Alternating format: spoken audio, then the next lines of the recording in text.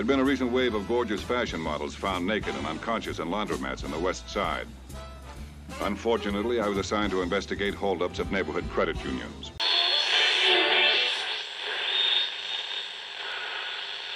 Let's play Global Thermonuclear War.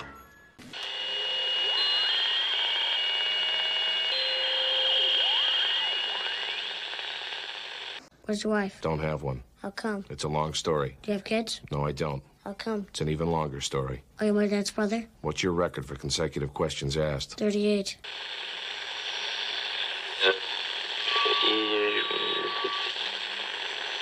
Hands in the air!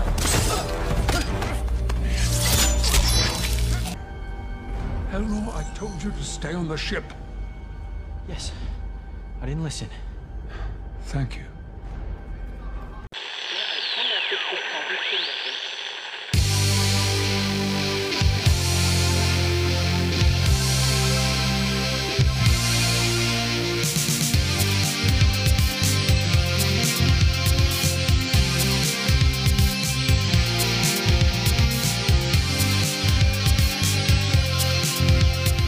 This is Complete Disarray with Jamie Ray, wishing there was an essential oil that smells like freshly printed mimeograph test papers. Now here he is, direct from the Plastic Microphone Studios, Jamie Ray. Hello and welcome to another exciting episode of Complete Disarray. Sits down and watches Star Trek Picard with Captain Picard and everybody else, and they're in their spaceship and they're going all these different places. And that's us! No, just kidding. Welcome to this episode of Complete Disarray with Jamie Ray. Once again, Super Gus is sitting in the Plastic Microphone Studios with me. Welcome, Super Gus. Thank you for having me. Of course, your tummy's full. Yes, it is. Very full. All right. Oh, I got fed red beans and rice. You can't beat that. With ham and sausages. You always get fed well when you come here. Yes, I do. That's what we try. So that is my payment for Gus's services once again to sit down and discuss our most favoritist show right now. It's called it's not even Star Trek Picard. It's just Picard. And I've got to admit, with each episode, I'm becoming. I love this show. Yeah.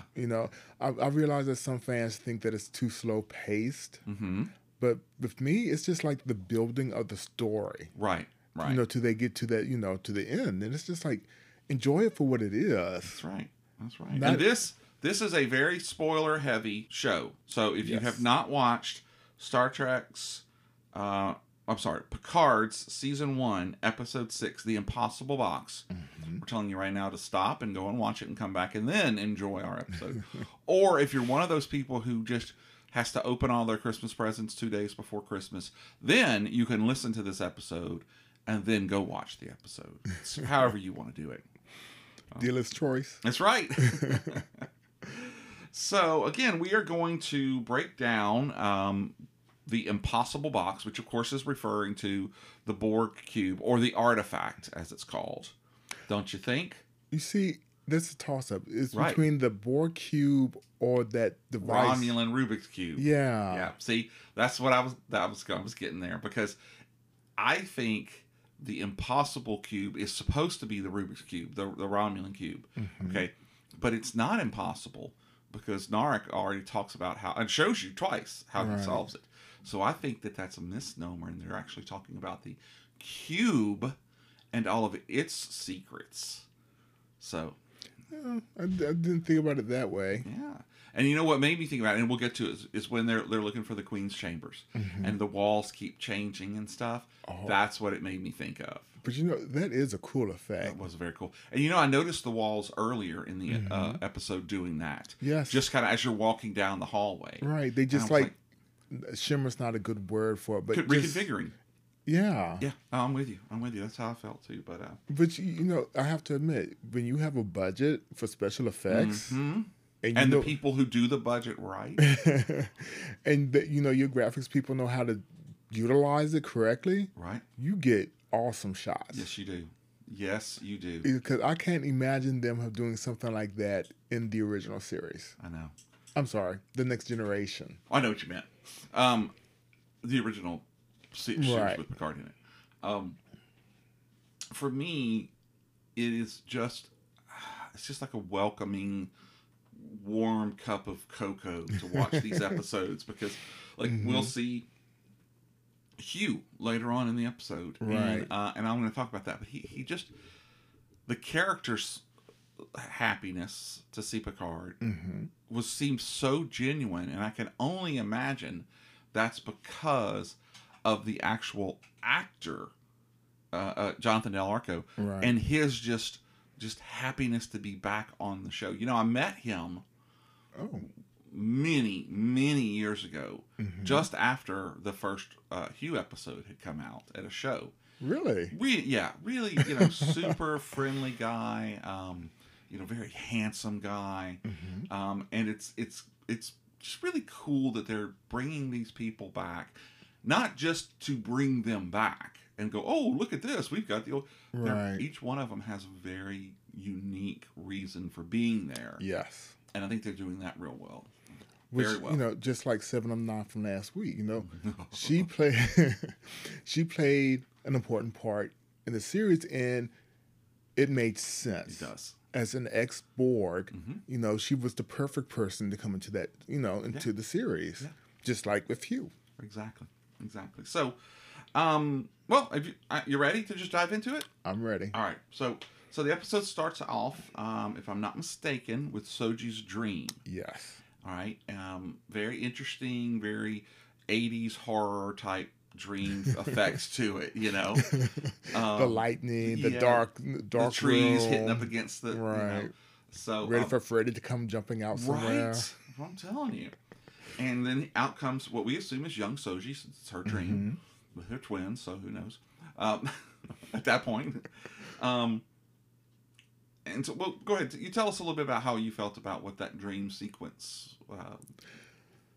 Well, I think as an android, my first thought was, wait, if she's an android, why is she dreaming? And does she dream of electric sheep? Who knows? Could be. But then I remembered Data dreamt also. In fact, I forget the name of the episode, but it had the crow or the raven, whatever it was. I think it was, the raven. No, that's the episode of the Voyager episode. But no, I remember exactly what you're talking about. Right. So I realized it does make sense. There is, you know, there's basis behind it. Right. But I thought it was not surreal. It had that dreamlike quality to it. And being a dream, that's a really good idea. Right. I'm sorry. What an a-hole. Well, the thing is, you knew she was dreaming. Right. And, well, it could have been a memory. You know what? Because of the way that the camera was slightly angled, and just the general feel of it, I kind of felt right away it was a dream.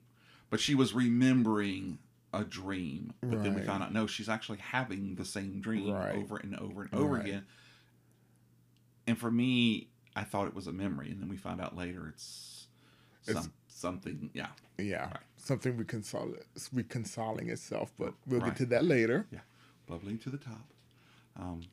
But, you know, in the end, she doesn't remember. Something breaks her out of the dream. Right. Wakes her up because she's scared when her father calls out to her. Right. So when she walks into the room, so she wakes up, she's calling for her father.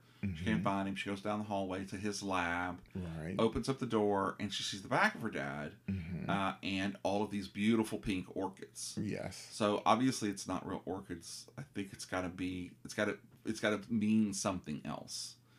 Okay, that her mind is interpreting them as flowers, but why would the dad have been working on all the orchids when he's building robots? It's got to be something else. But she doesn't know exactly what he's working on, though. No, she does. In her subconscious. Yes. So that's why true. I'm saying That's true. I think we may find out later. Maybe not. Maybe it was orchids. Maybe he was a herbivorist as well. But I think the orchids may have stood for something else. And I don't know. Well, that's an interesting interpretation of it. Thank you for not saying I'm an idiot. No, because without spoiling anything, suffice to say that orchids do play a part later on. Okay. All right. We'll see. And Look that's at all I'm me. going to say. Look at me figuring it out. Because, again, if you haven't listened to this show before, Gus has seen all of these episodes up to the most recent one through season 2, right? Yes. So he knows a lot more about this show than I do. So my guesses could be way off or they could be right on. Who knows? Or somewhere in the middle. We'll see. And then, so he yells at her when and then that's when she wakes up. Right. And guess where she's at? Wow. She is in bed she's sleeping with the enemy. Yes. She doesn't know yet. Exactly. And I guess a part of me was like, why would she fall so hard for this basically dude she met last week? Yeah, 2 weeks from what I was saying. And one that she obviously feels is not who he says he is. It's like, why are you doing this if you don't feel safe and comfortable that this person really has your best interests? There's a reason for that. Mm-hmm. Or at least I think there is. Hormones. What? Sorry. Besides that, we're all talking about how Narek is interrogating, well, not interrogating, but trying to get answers out of her. Right. I think she's also playing him. I think to a degree, but a much lesser degree than he is playing her. I think she's interested in him because he's a complete unknown, while he's looking at her because as a mystery that he knows there is a solution to that he has to solve. For her, she's just like, what is his really intentions and what's he doing? But with her, see, I think subconsciously, he knows something. Yeah, really. Yeah, okay. Yeah, and I could see that. Now they or what it and how what it refers to and what it means. Right. No. I don't know. I just keep thinking to myself, while watching it, like, she's got to be playing him. Yeah. Yeah, and then later on in the end, when she says his name 17 times in a row, it's like she really fell for him, So anyway, they have their little pillow talk where, she asks him about what his real name is, right? And he won't tell her. Yeah, just brushes her off. Right, and then they leave, and then I think that's where we break for the intro, right? Yeah, I think it's pretty short. So I did notice right away, and I thought it was very cool, very Star Trek Enterprise, is that they switched up. I don't know if you noticed this, but so in the past, it had been like a flower, and its petals had fallen down, and the pieces were coming together, and it was very visual, stunning to put together. This time, it had space and parts of the Borg cube that were going, and they finally at the very end come together and form Picard. I don't remember that. I'm telling you, we're gonna pause right here. See? Yes. I've never noticed that. I think it's because I usually skip the intro. You know what? I think a lot of people probably are, and I do skip it sometimes, but for whatever reason, I know I was streaming it from my phone to my Fire Stick. And to my computer, and I didn't stop it. Right. And then I noticed it starts off the exact same way, I think, and then it quickly goes once it goes through Chateau Picard down to. That's the only way I can say that, by the way. Chateau Picard. Down to the down below. Yeah, down below, and then it's Borg Cube stuff. Yeah, and I was like, and this reminded me, and that's why I said the Star Trek Enterprise. Yes, is when they had the Mirror episodes. Great episode and great openings. But I loved that they did it because it is very subtle. And of course, I know, this has been a year, almost 2 years since you watched it the first time. So in your rewatches, obviously, you're going to skip through the intro. Right. But I thought that was very cool. And of course, out there in the podcast universe, we were wrong. You can make that a ringtone because we never say that. But it's not where we actually don't see the intro until a couple of minutes later. Because then Agnes and Rio have their little football game, and then they have their little footsie game. Because Agnes comes Captain Rios is playing soccer by himself. Right, but there's a whole scene before that. Even before that. Right. After Narek and Soji have their conversation, we do cut back to the La Sirena. Right. Siren? I have never been able to pronounce that. El Chapo. No, I don't know. I'll just say the English translation, the Siren. Okay. And Girardi is having a conversation with Picard. Right. And, he talks about, she's going over about how Maddox died. And that has, a double meaning. He thinks she's upset because they were, an item. Right. No, she's really upset because she killed him. Right. And Eleanor wants to know if he should outbutt. I mean, come on. Even on Romulan, as a Romulan, he would have heard that phrase. I don't know. Living in a monastery, a nunnery, he may not have. Am I butting in? I don't know. I think that's pretty. Should I butt out? Candorish. I don't know, but we would have to say it was a human idiom, and they might not use it there. I don't know. I'm just saying. I don't know. I just thought it was out of all the things that they could talk about, that's the one thing he did not get. Right. That and whether he shouldn't be inbutting into. He's a very good judge of character and what's going on there. Yes, he is. He sees right away that her pain is not just what she's telling Picard. But as they're talking, though, Agnes is like, well, maybe the Borg have changed. Yeah. And that triggers Picard. Talk about hashtag trigger. Hashtag trigger Picard. Yes, I mean, don't talk about the Borg and don't talk about the line.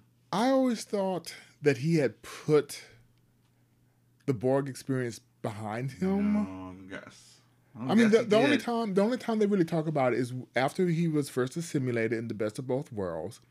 He goes on leave to his brothers for brothers, I think. Right. So. And to me, in my mind, he dealt with it. Oh, but you forget about First Contact, because then it all came rushing back again. True.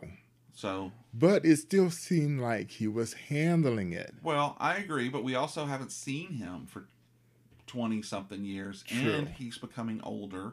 Right. And like too many people we know, you start to have the mental break, the breakdowns, the Alzheimer's, those dementia type things. Right. So it could be that what he did have totally under control has now started to sometimes get the better of him. Plus, he's going to their house. True, because he's never gone back to an actual cube. Right. The last time he went, he wasn't invited. Exactly. It wasn't by invitation. By choice. Yeah.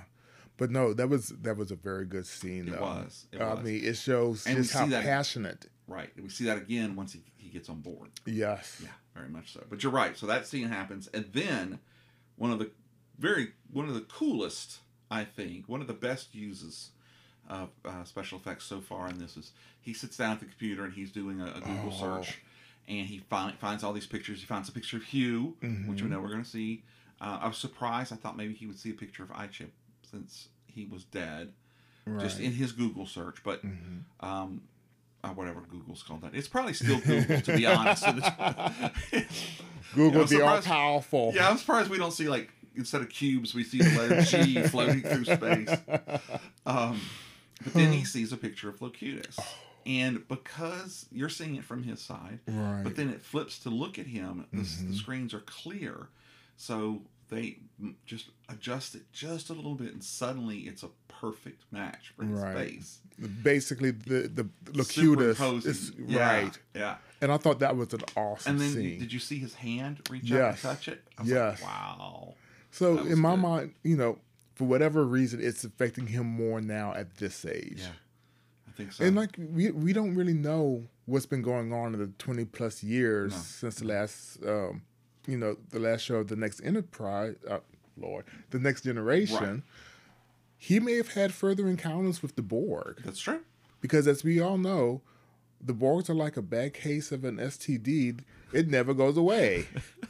I mean, seriously, how many times between the Next Generation? Wait, what? No, okay. How many times between the Next Generation and Voyager have they killed off the Borg Queen? Right.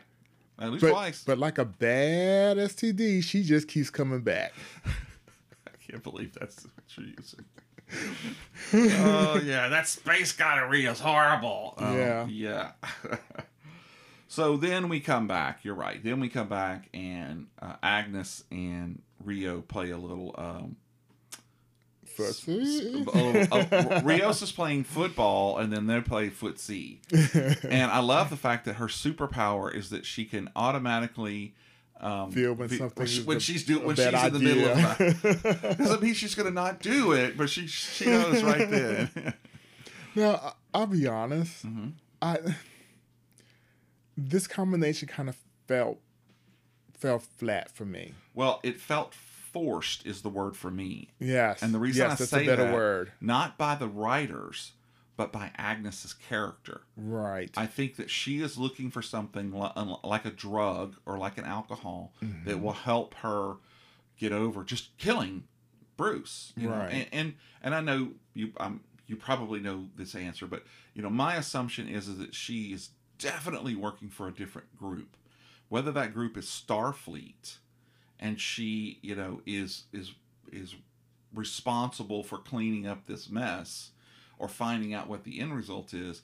That was not by choice.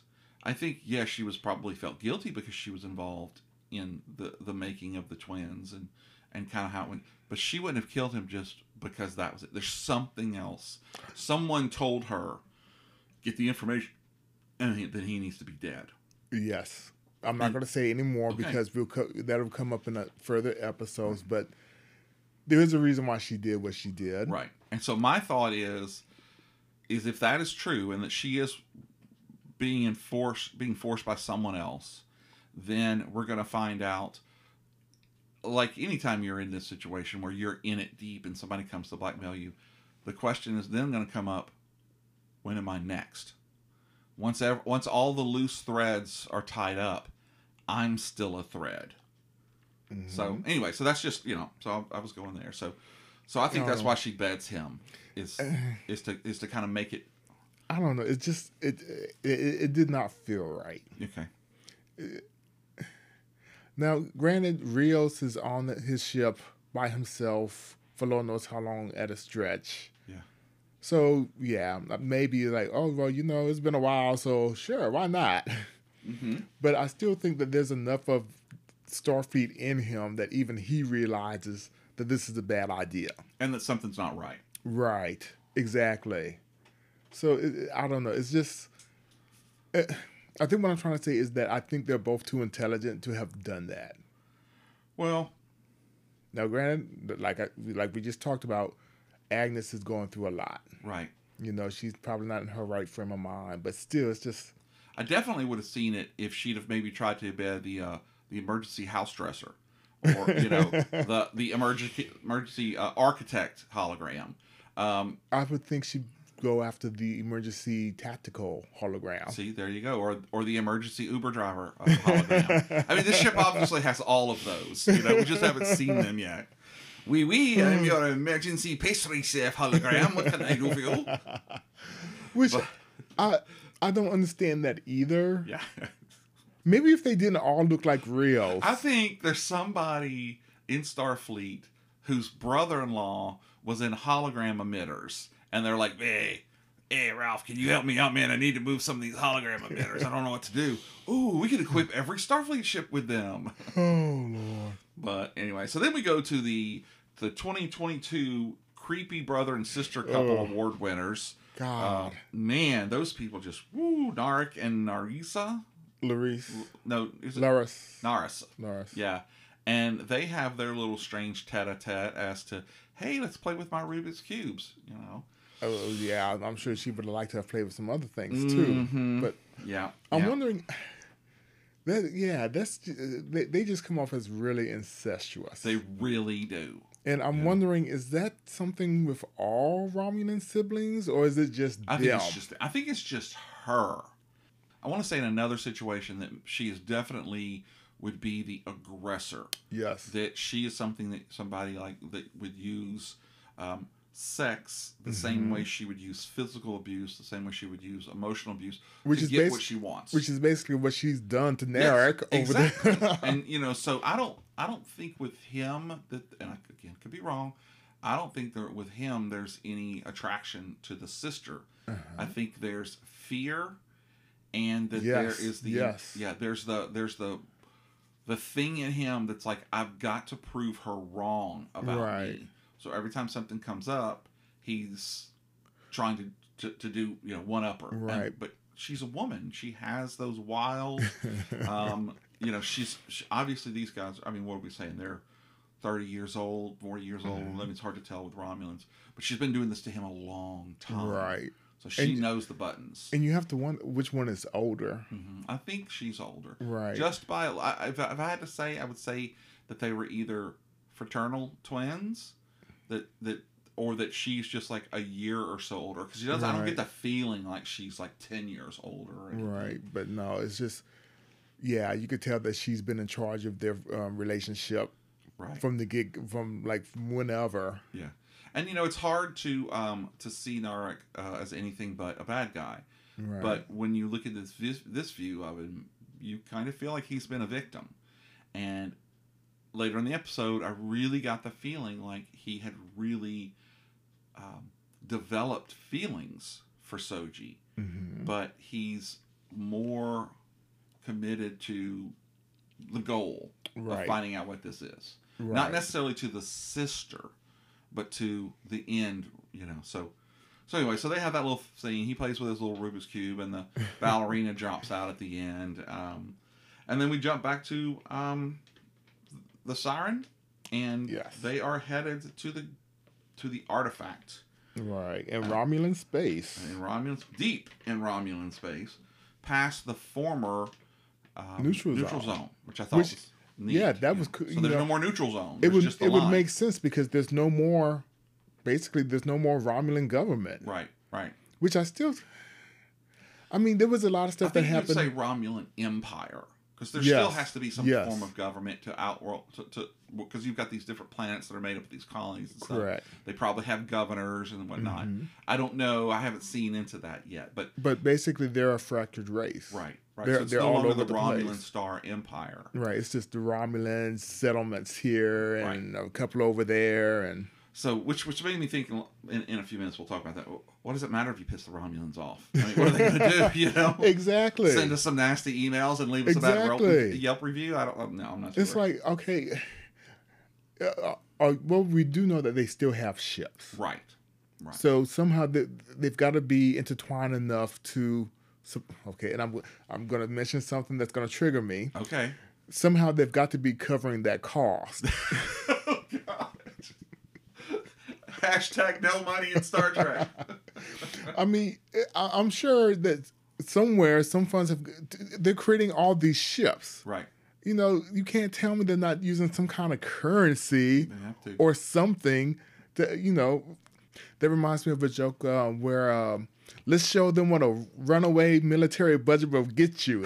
I can't remember. It was a sci-fi show. Okay. Yeah, I don't remember that one right offhand. I'm going to have to look it up later because, that's what I keep thinking of. Yeah. It's like they have all these ships, but yet well, as long as you got replicators, you've got more money. So, That's true. If I'm not mistaken, is Latinum unable to be replicated?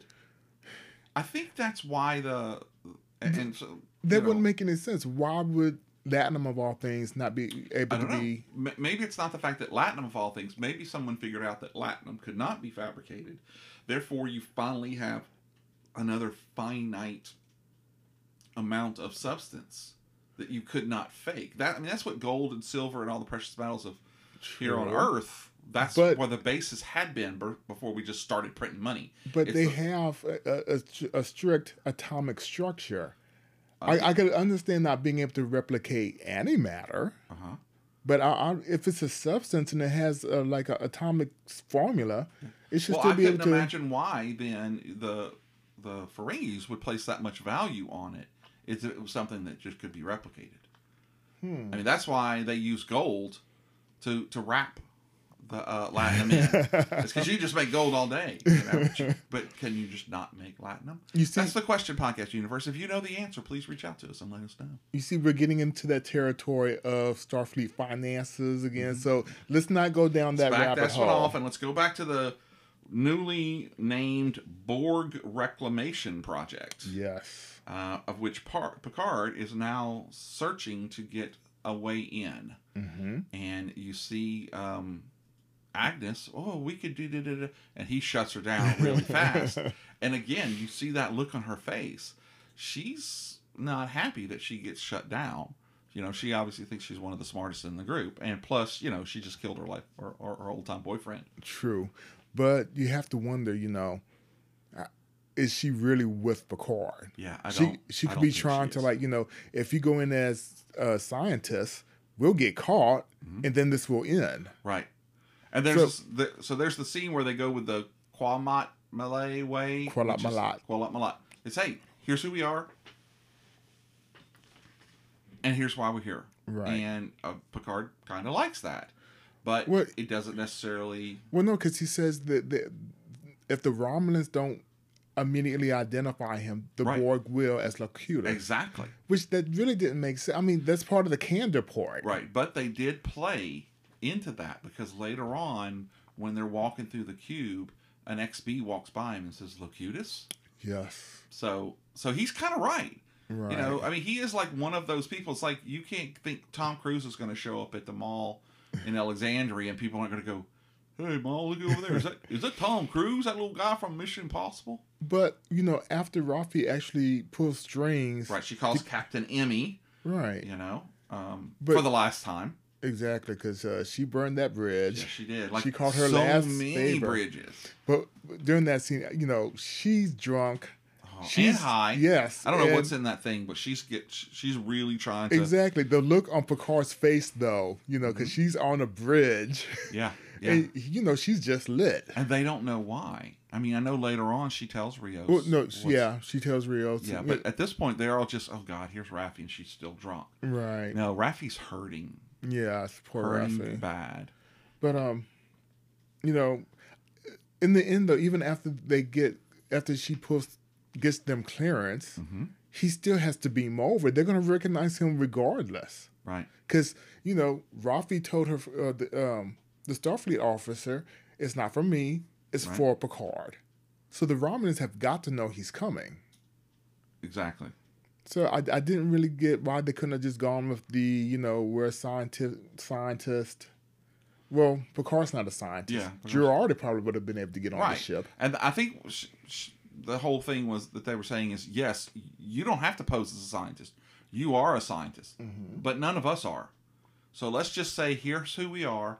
I'm Admiral Jean-Luc Picard, retired, and because I have such a unique background with the Borg, I just want one meeting. Right. And Captain Emmy finally gives it to her with the remark of, this is the last time we'll ever talk, basically. Right. As your friend, don't contact me again. Yeah. Yeah. I mean, really, come on. You know, she calls with 3 hours in advance. Oh, by the way, we're showing up in Romulan space. How about we avoid an intergalactic and you give us this pass? So, yeah, but anyway, that was a cool scene. I don't know what the background between her and the captain are going to be. What I loved about this scene was that evidently the communications is just one-on-one. Yes, you couldn't see the people behind it. Right, because, you know, the fact that they were talking about Picard while he's sitting right there. Oh, you know that she loved every second of that conversation. She's like, yeah, you know his raging id. When he isn't talking about that, he's talking about himself. So yeah, he's just sitting there like, what? And then he cops for her when she leaves. Wow. She did put on a performance. She did. But no. So then we jump back to the artifact where we've got our happy young couple, Narek and Soji, are walking along talking. And he brings up a very interesting fact, which I like the way he does it because he's not trying to aha, I caught you with something. He's like, listen, I'm in charge of this and anomalies get flagged. And every time you call your mother, it's 70 seconds. Exactly. She's like, no, I talk for hours. No, it's 70 seconds. I can show you the logs. And that's when she starts to go, well, that's not possible. Well, you know, I like the fact that Narek doesn't like, you know, call her out on anything. He just like, well, you know, this is what's happening. Yes, and he knows something. My thought is that when they have that conversation, it's some type of micro burst of information exchange. But that's the thing is he doesn't know. He just knows that every time she calls her mother, every night, it's exactly 70 seconds. Right. But in her remembering the next day, she's talking to her mother. Yeah, and it's a much different thing. So, and this is one of the points that Picard does that I'm not really super excited about. Is you get literally 3 minutes of that conversation, 2 to 3 minutes of them walking, and that's it. And then now it jumps back to the Rios. I mean, to Captain Rios' ship. Right. And he and help me out here. I'm so bad with that. He and Raffi are stumbling to her bed, and this is where she gives her heartfelt confession that, hey, you guys don't even know this, but I have a son, and now I have a granddaughter who I basically will never see. Right. And you got to feel bad for her. I mean, this all started because, well, I can't say what all started it, but basically her family fell apart because she was chasing, ghosts. What's that phrase? Chasing the white unicorn? The white whale. The white whale, yeah. Yeah. But it turns out she's right. Yeah, I mean, but that doesn't do her any good, you know, because now she doesn't have a family or she doesn't have friends, but she has the truth and the knowledge that she was right. Right, but at the same time, you know, you don't have your son. You're never going to see your grandchild now. I mean, yeah, and I've got to say in my Hallmark heart that I think that eventually something will work out, but with this new Star Trek, I don't know. But you really see a very tender, raw, emotional exchange. Right. Where she's telling Rios, you know, she has a son, and basically she has a granddaughter that she's never going to see. I like her acting in this. Yes, I do too. The actress. Yeah, I don't like her hair. You know, I've had issues with that too. Look, choose pigtails, choose, you know, this space fro, but just don't do both because it looks weird the way. Yeah, you know, I mean, I know that her hair is naturally curly, but at the same time, it's just, I don't know. I don't know what to say about it. Did you notice the freaky little hand that's on her nightstand next to her bed? I don't know if it's a wooden hand or if it's like a piece of marble or something, but it's really creepy looking. But you gotta wonder, that's probably not hers. It'd probably be Rios's. You think? You think that? I thought that would be like her room that he was walking around. Why would she bring her stuff? Well, she wouldn't. She'd replicate it, right? Oh, that's computer, true. please make me a creepy ass hand to put next to my bed. But anyway, so then I mean, it's like a freaking tennis match. Now we're back to Soji, and she's got to figure out what's going on. Wait a minute, you know, and so she calls the mom, which we already know the mom is not the mom. Correct. You know, whether the mom is another robot or it's a VR computer simulation or something, it's not a real person. And she starts having these conversations, and it's like she cannot keep her eyes open. Right. And you notice what she did to try and stay awake. I do. She grabs something and stabs it in her hand. It doesn't even go through. No. And then, you're right, and then it like almost short circuits whatever the transmission type thing is going on between them. Because that's what I've got to imagine that this is. I got to imagine that this is a download of her day's activities and whatnot. For who? I don't know. But for someone, you know, and then you get that evil glitch thing at the end. I think that's what that is that someone is looking at what she's doing and trying to kind of, you know, get a recount of the day's activities without her knowing she's giving that. Right. You know? So basically a 70-second upload. Yes, 70-second upload. And possibly a download in case they're trying to add something to her subconscious to make her, you know, like putting in little things like, hey, you know, based on what we read yesterday, you should really go down to the cafeteria and try the meatballs today. Or whatever. Or we see that this young Romulan keeps hitting on you for some reason. We don't know anything about him. Find out more about him. Exactly. Yeah. So that's kind of what I got out of that. You know?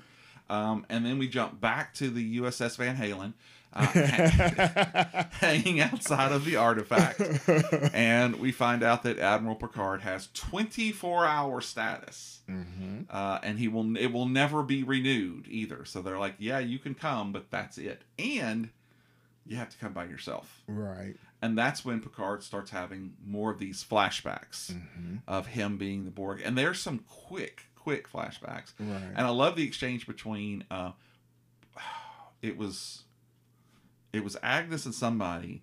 It's like maybe Rios, and says, "Oh, are you disappointed you can't go on the Borg cube?" And she's like, "No, I'm relieved." Yeah. And I thought that was real. I really did. And so they won't even let them dock. They have to like beam over, and Eleanor's not having any of that. You know, I'm coming with you. No, down boy. They won't let you. Right. And Picard tells him, "You will stay on this ship." Yes. And he goes. but the scene I like best was when Eleanor was like, "I sense a lot of tension between y'all. It's making me uncomfortable." You know, because y'all bumped nasties earlier. Oh wait, am I not supposed to say that? Oh, anyway. So then, boom, we're gonna get jumped right back. He does have Daj's necklace, right? Yes. So that's obviously going to come into play later on. He's going to be able to, come with me if you want to live. Oh, look, and I have your sister's, necklace. So we jump back, and Soji is waking up, and she realizes, what the hell? Right. Those phone calls are not what I think they were. And then she goes and gets her 1984 light blue thermos, plastic mail lunchbox. Did you notice that it literally looks like a lunch pail that I used to take my peanut butter and jelly sandwiches to school in? And I couldn't tell what was on the top, but it looked like it was maybe My Little Pony, or I don't know, more like My Space Pony. My Space Pony, yeah. And so she starts and I'm like, when I'm looking at this, she's laying everything out in all of the pictures, and she pulls out like this hand scanner. Right. What I'm thinking at this point is that she's using this hand scanner to look at pictures of her mom and compare the pictures of her mom to what she thinks that she sees every night. And it's maybe trying to see, well, she's always the same. Or I don't know what I was thinking, but I thought it was but no, what she's doing is basically carbon dating everything that she has. And everything she owns is 37 months old. Right. And that includes Mr. Snuffleupagus space alien, whatever his name is. And all the pictures, her journals, all of that stuff. And then there's a scene right at the end when it's all becoming, she grabs one thing, like that picture of her and her sister, and I think she's holding it, or maybe she's holding something else or whatever, and she puts the scanner over it and scans it. And I thought what was going to happen is the scanner was going to scan her hand and see that she was, 43 months old or whatever. But it's not. Oh, it's the necklace. It's the necklace that she's scanning because it's in her hand. Right. So that's where I thought the scan. But that's not it. And then, of course, she gets mad at the scanner because it's not really the scanner's fault. Well, we don't really know how old she is. No, we don't. Now, we do know that she had to have been designed into that body. Right. Because Maddox is only so many years old. Right.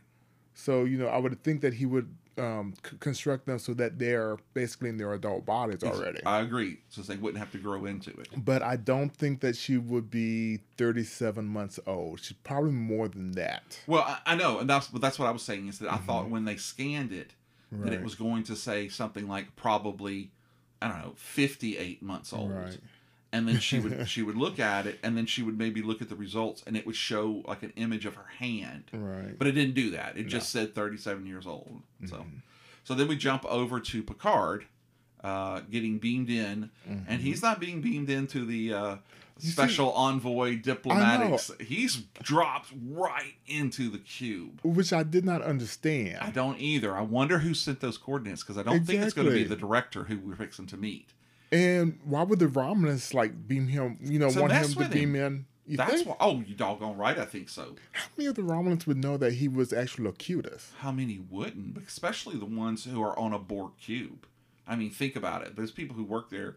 The Borgs. I mean, of course, there's people that are, the cooks and whatnot. But I think any Romulan who's working on there with the Borg would know who Locutus was. Really? Oh yeah. Why? It had to have been big news. You think? Oh, I do. I don't think that there'd be news reaching the Romulan Star Empire, though. I'll agree to disagree. I'm just thinking they must have had the Weekly World newspapers when they were checking out. I don't know. But he starts having all these massive flashbacks. One, I think, is actually him in his current age being turned into Locutus. Yeah. I couldn't be sure because there were so many images flashing so fast. All I know is that, he is in distress. Yes, and he's about to actually fall over the precipice. Right. And then he gets grabbed. Right. And he's like, oh no, they're coming for me. Oh no, he's screaming, let me go, let me go. And then the director shows up. It's weird because in the next generation, you always see him in control. Always. And you don't see that very much at all here. Exactly. It's like, he's just like, I don't know how to describe it. It's like he's just... He's old. Yeah. I don't mean that as an insult. We're all getting older. Right. But, all of the things that made Captain Jean-Luc Picard always in control of every situation, those things are gone. I mean, they're muscle memory, okay? Mm-hmm. You do the same thing every day. You're a gunfighter in the Wild West. You're pulling your gun out, you're cocking and shooting and everything. You do that. And then you don't do that for 30 years. Right. And then somebody hands you a gun and says, this guy's fixing to kill you if you don't kill him. You know what to do. Right. But do you have the actual memory and capacity to do it the way that you did it before? And I think that's what it is right here. Is he was getting by for so long, having put that stuff behind him, and now he's come back to do it, and he doesn't have, whether it's the way that the Admiralty in Starfleet looks down at him now, okay? Right. When he said something, it was jump. Picard says this, let's do it, okay?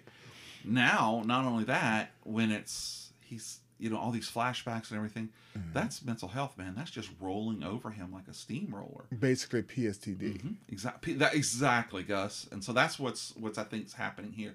So I wouldn't doubt that some Romulan because the Borg killed thousands upon thousands of Romulans too, or converted them or whatever, Right. So I wouldn't doubt that somebody dropped him there on purpose. Otherwise, if it had been the director who we're fixing to meet, he wouldn't have dropped him there, or he would have been standing right in front of him, right, when he materialized. Because it's not like he couldn't have touched his comm badge and say, you could beam him in now. I'm in position. Right. He would have had a cup of Earl Grey tea waiting for him. Exactly.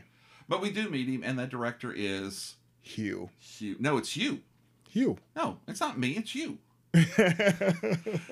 And I love the look that they give him, especially his eyes. He has two very distinct and different eyes.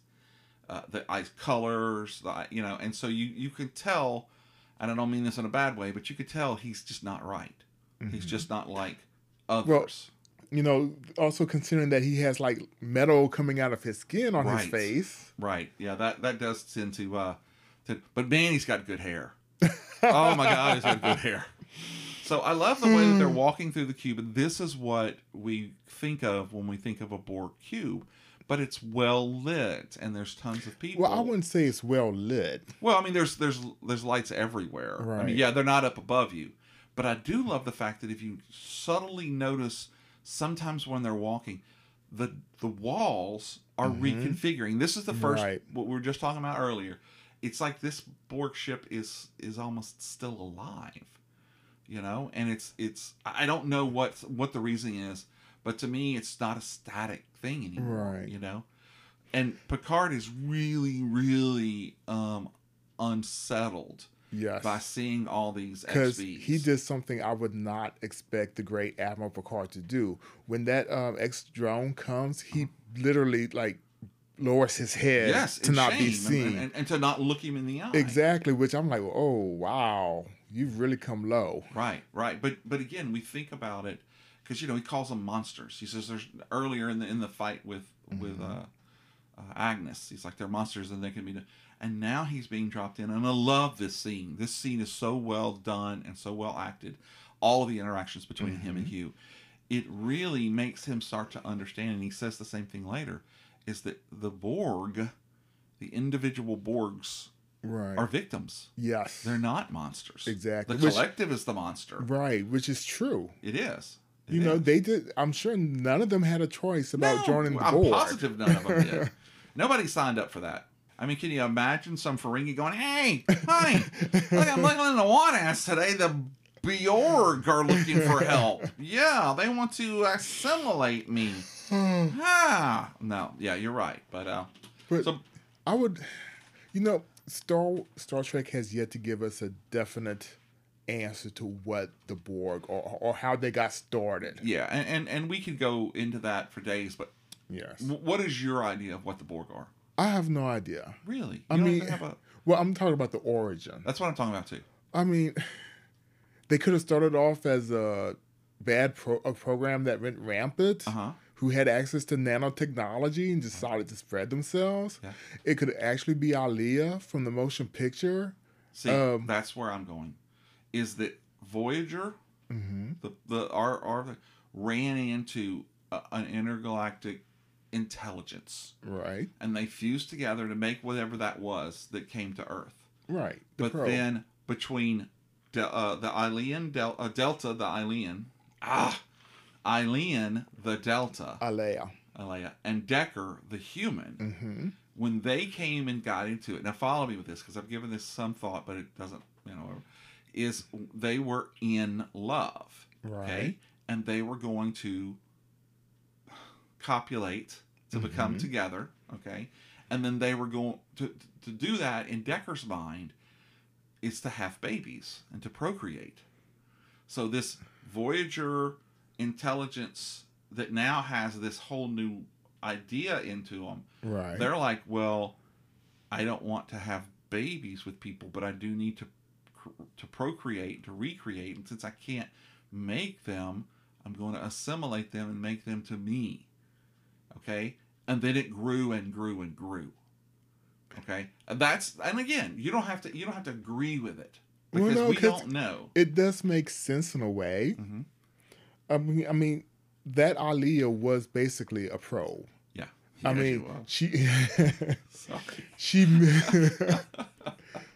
mimicked humans in every way, but that doesn't necessarily mean she could have had children. No, right. But the children part comes, in my mind, the children part comes from when they assimilated Decker. Okay, because Decker was in love with her. She was in love with him. But he was in love with her and, would want to have a family with her and stuff. Right. Even as a subconscious, as humans, that's kind of inbred into us that we're, that's the reason for existence. Right. Yeah, is to have more of us and to live forever. And the only way to live forever right now is through children. Right. So that's where I think the Borg came from. Okay. I don't know. I mean, yes, we could manipulate it so that it makes sense, but until the Star Trek writers say this is where the Borg came from, we really don't know. You're right. It's all conjecture. You're wrong. You're right. You're totally right. So then we jump back and Picard. Yeah, we're doing a lot of jumping. I know, right? See, and that's the thing. It's a great show, but give me more than 3 minutes of something, because I get lost when we come back and do these things. It's almost like every week it's an episode of Predestination.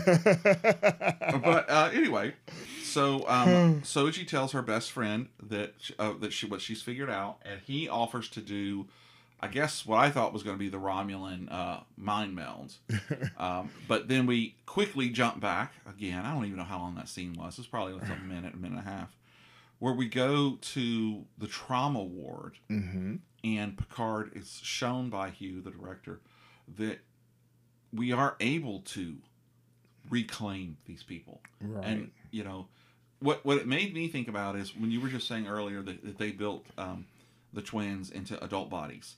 That's not the way with Borg. No. Borg take children, 7 and 9 being a perfect example, and they will grow up. Right. So even if they take all of these implants out of them, they may not even have a memory of who they were. That's true. So some of them do. Because they were basically children. Right. And they had no self. Remember the first time they ran into the Borg? They were actually babies. That's right. In incubation. That's right. Chambers. Now, we don't know if they... I think my mind in those, because I remember thinking this, because my first thought was, they're making babies. No, they assimilated people who were pregnant. Right. And then that's where I was going. Yeah, that's what I was thinking. Okay, it's not like the Borg actually, copulated together. Yeah, I will assume you, baby. So that's what we're seeing is now that they're taking all of the implants out of them, and these people are finally themselves for the first time. Some of them may not have any personalities. No, they may not, And you look at some of these people, and they don't. But there's this really great scene, because Picard is starting to get it. You can tell it's like, oh my God, you're really doing it. You're doing what, you're taking the monster and making it back. You're taking the Hyde and making it a Jekyll and making it back in, Right. No, that's right. You're taking the Mr. Hyde and turning him back into Dr. Jekyll. Jekyll sounds like the monster. I know it does. That's what threw me, even though I know better. So if you'll notice in that scene is very well lit. Versus when they were walking through it, even though they had lights and everything, all the lights were down below. Right. And to the floor. So this one's got it from up above. But you got to think, this is also the equivalent of a hospital ward. You would have to be able to see what you're doing. But in my mind, and watching that, we see light, and therefore we see hope. And I'm thinking they did that on purpose. Yeah. So good point, Jamie. Thank you. I have them occasionally.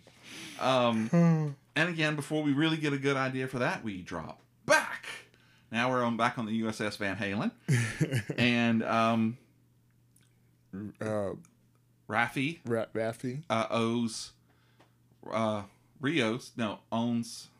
She lost the bet. Right, because Raffi owns Rio's 2 strips of blood because the twin is alive. Right, and she, Raffi thought that was a safe bet. Right, and then that's what. Now she's got a little cup of coffee in her. She's like, well, I would have thought they would kill her. I mean, why wouldn't they kill her if in that case they... And then she stops and she starts thinking, they need something from her. Exactly. I love how analytical she could be. Right. Like, she's like, wait, why are you doing... There's got to be a reason why you're doing this. Yes. And that brain of the commander or whatever, Raffi, who worked under Picard, you can see right then, that's who that woman is.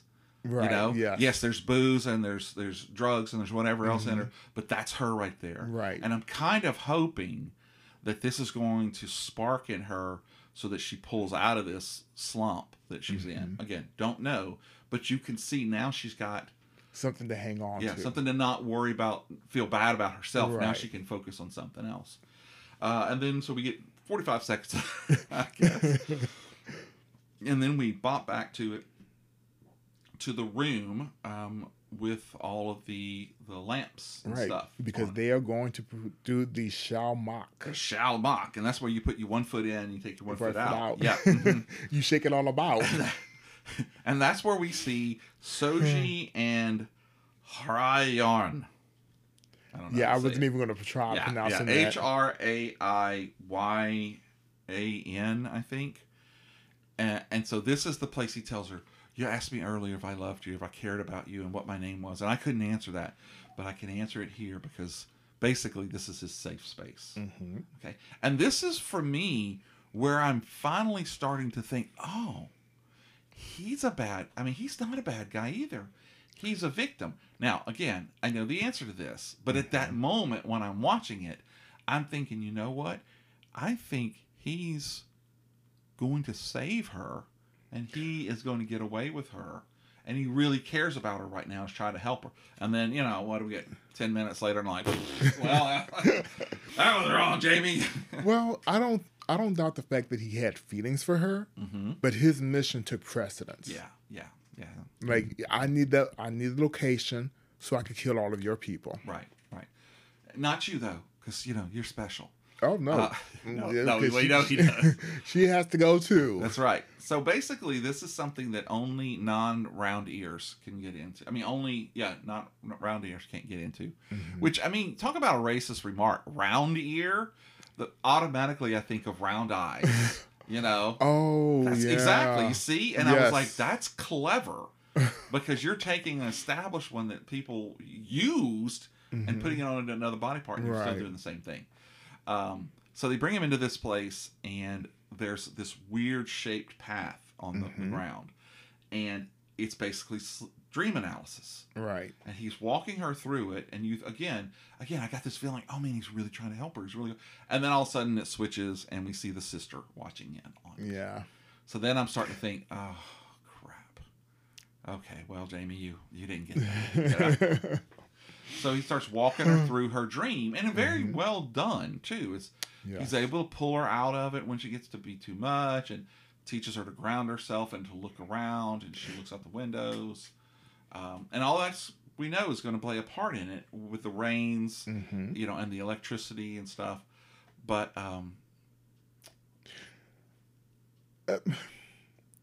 back to what he was saying, why is she dreaming? Right. And from his explanation of it, it's the fact that subconsciously she realizes she's a synth. Right. But her conscious knows she's human. And that conflict is manifesting itself into dreams, which they come about to try to, I guess, reconcile themselves. Exactly. Yeah. But, well, that does explain why she would be dreaming that. I'm not gonna spoil it yet. Yeah. It comes in a few minutes. Right. So let's go to that. Right. So again, he gets her finally through her looking at her surroundings and gets her to the room, and she's able to open the door. She knows what's going to happen, but let's not get scared this time because he's going to yell at you. But know that he's going to yell at you, and he can't hurt you. And she's like, "Come and look and see what's going on in the room." And again, we see orchids. She still gets scared. She still jumps out of it. Right. And so he is going to now, and I love the way that you could see the top shots from this room. And I don't know what you'd call it. You call it a prayer room or a meditation room or something. You know, you get the idea of it. It's a secluded spot that only Romulans are supposed to go out of. But yet you can see from up above. So it makes me wonder, is this at the top of the cube? I know. Because I'm what? like, why would they have all those... The windows. glass? Yeah, it's windows.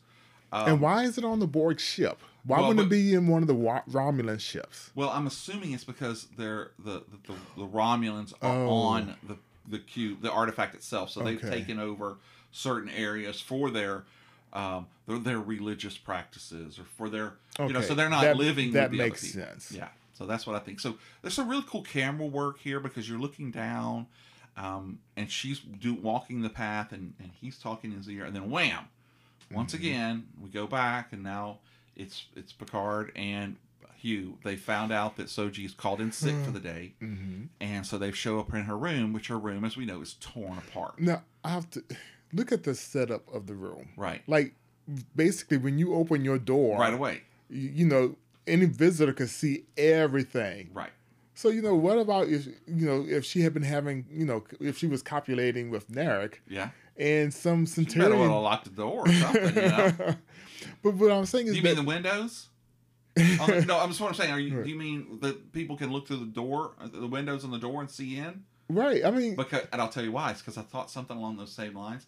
But if you'll notice when the doors to the chamber close, they get black, so you can't see through them. So, still, and for me, as soon as they open the door, it's obvious that something's going on in this room. Either she's been in a struggle, exactly, and they're not like. And Hugh, God bless him, he's going around picking stuff up. Oh, look, it's a scanner.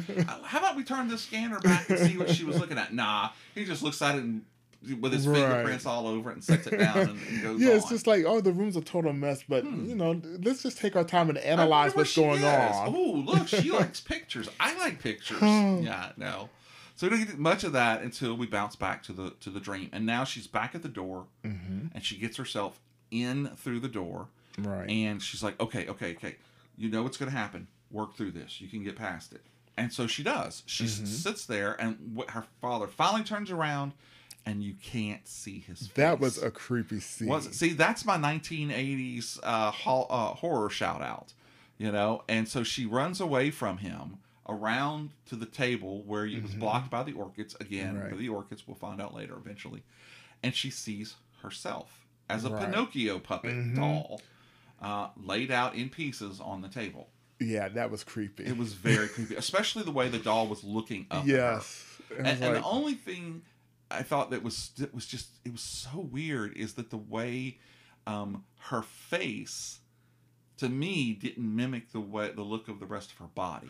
Well, the face looked almost exactly human. My thing is, they took her face and just superimposed it. Yeah, I agree with you. But again, it's her brain, it's her dream, so that's how she's looking at things. Because that looks exactly It does. like It looks her. exactly like her. You know, Right. I would have thought it would have been more of a rough hewn look. I mean, even her lips are colored. Right. But again, I don't want to pick something apart. I mean, Or it could have just been CGI. yeah. I mean, that would have been a pretty good use of CGI there. It was. And then that's when she realizes, it's me on the Right. table. But, and Derek, man, his little ears are really starting to poke up because he's like, I'm getting there. So he's Right. quickly, look up, tell me what you see. Mm-hmm. And that's when she sees two moons that are dark blood red. Mm-hmm. And boom, they have their answer. Yes. And what is the question to this in Jeopardy? The answer is a planet with two moons. Alex, I'll say, where is the Borg homeworld for 500? And now they have their answer. Yes. It's what they have been working for from basically episode 1. Yeah. And so, again, I feel that he is a victim because he's got tears in his eyes. He's being overcome by emotion. He realizes we've got what we want from you, but now I got to kill you. Yes. But honestly, that sort of is the Romulan way. It is. I let my Hallmark heart, Right. make me think this is all. But this is how it should have gone, and that is the one. And this is where she starts her. I needed to count it because I swear to God, she says Narek's name like 17 times in a row.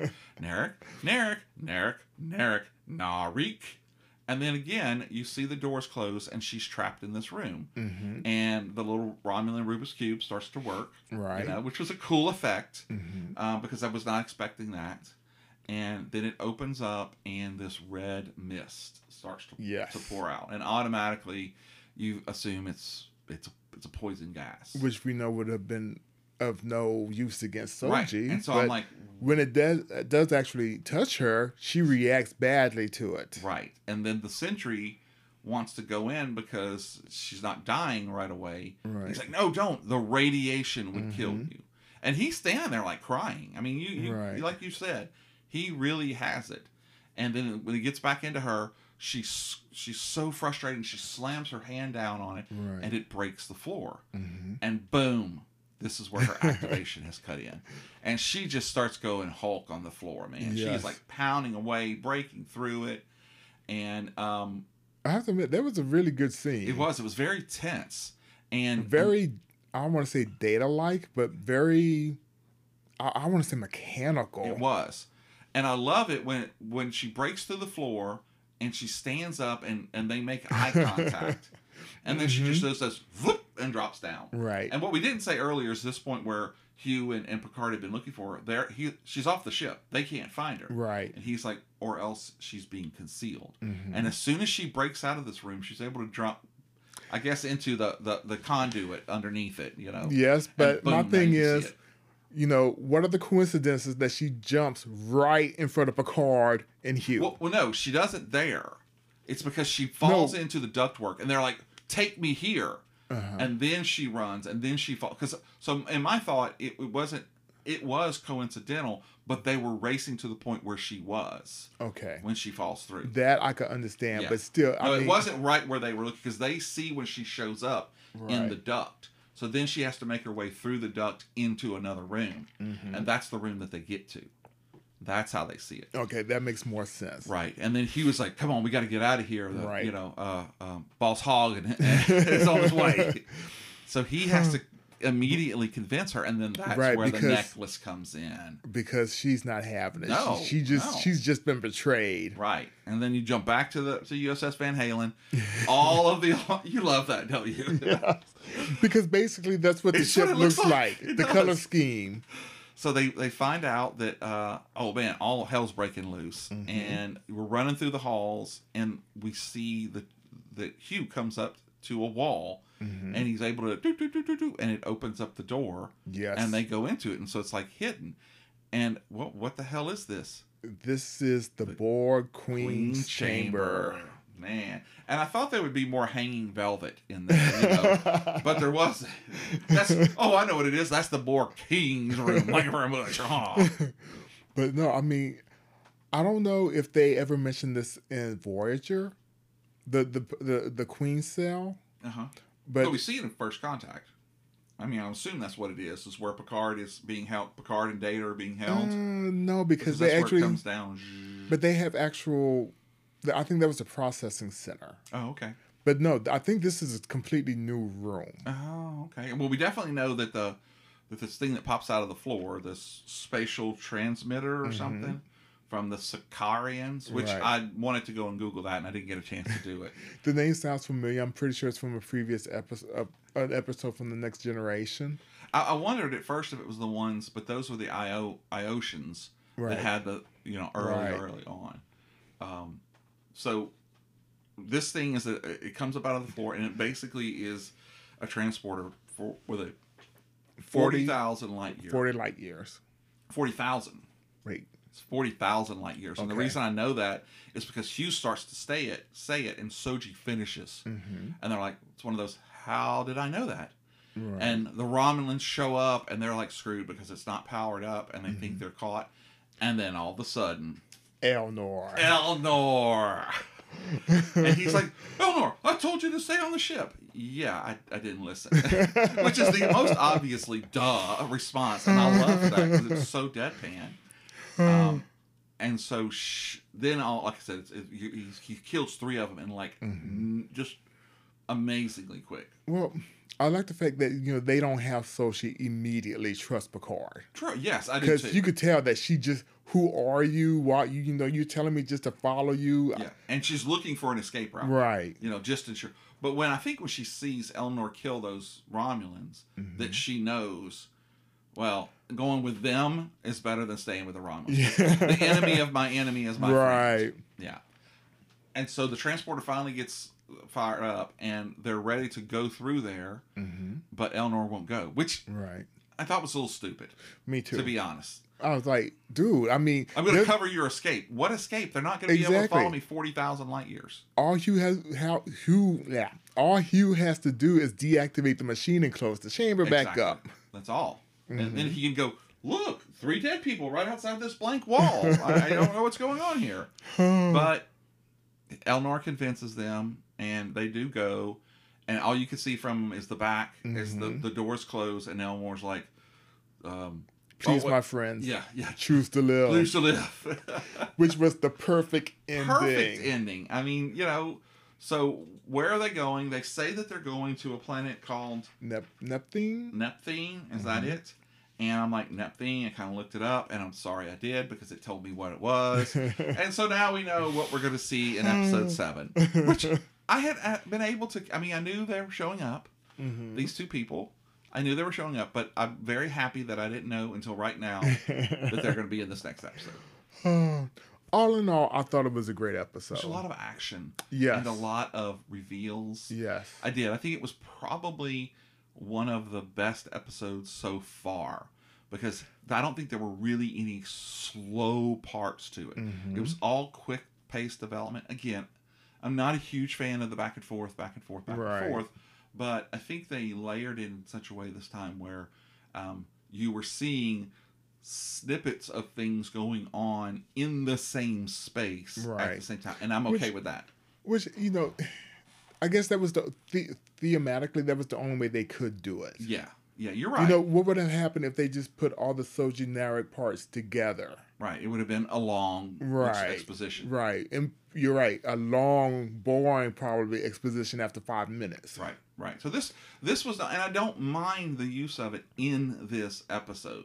It's when you've got something going on the USS Van Halen, and then back at Starfleet Command's going, and then they're showing you something from 30 years ago. That's what it's kind of like, whoa. I'm trying to keep up. It's hard to keep track. This was a very good use of it. Yes. I did feel.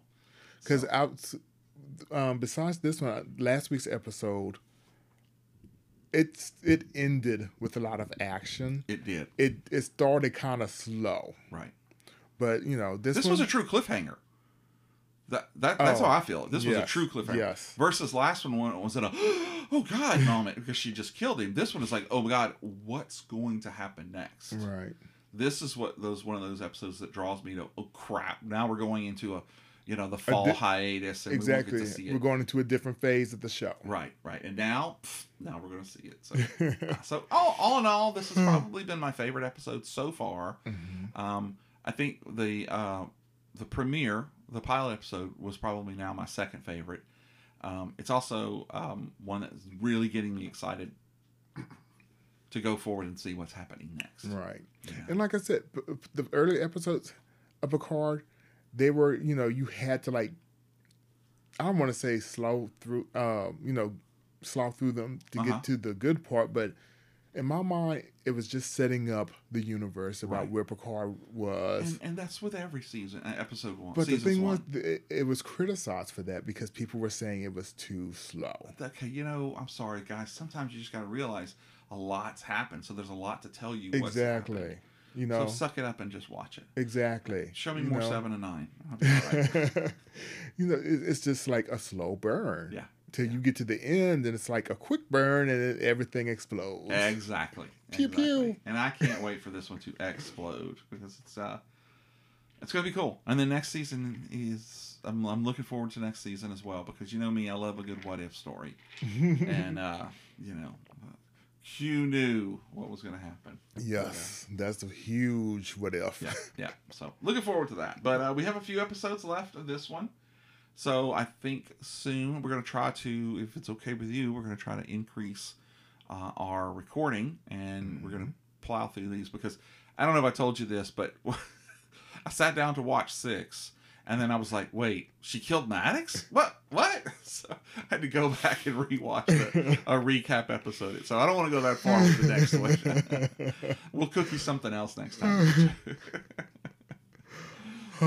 Thanks for coming into the Plastic Man. How do you like the new setup? I like it. Yeah. Pod Universe, in case I know you can't see this, but I'm actually in a director's chair. That's right. And I have 2 of them.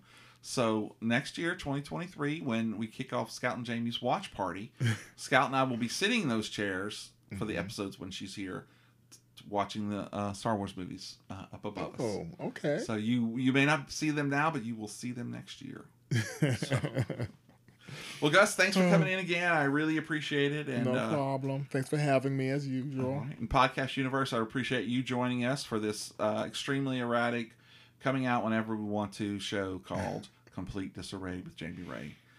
Good night. Super Gus, take us out. Goodbye, Pod Universe.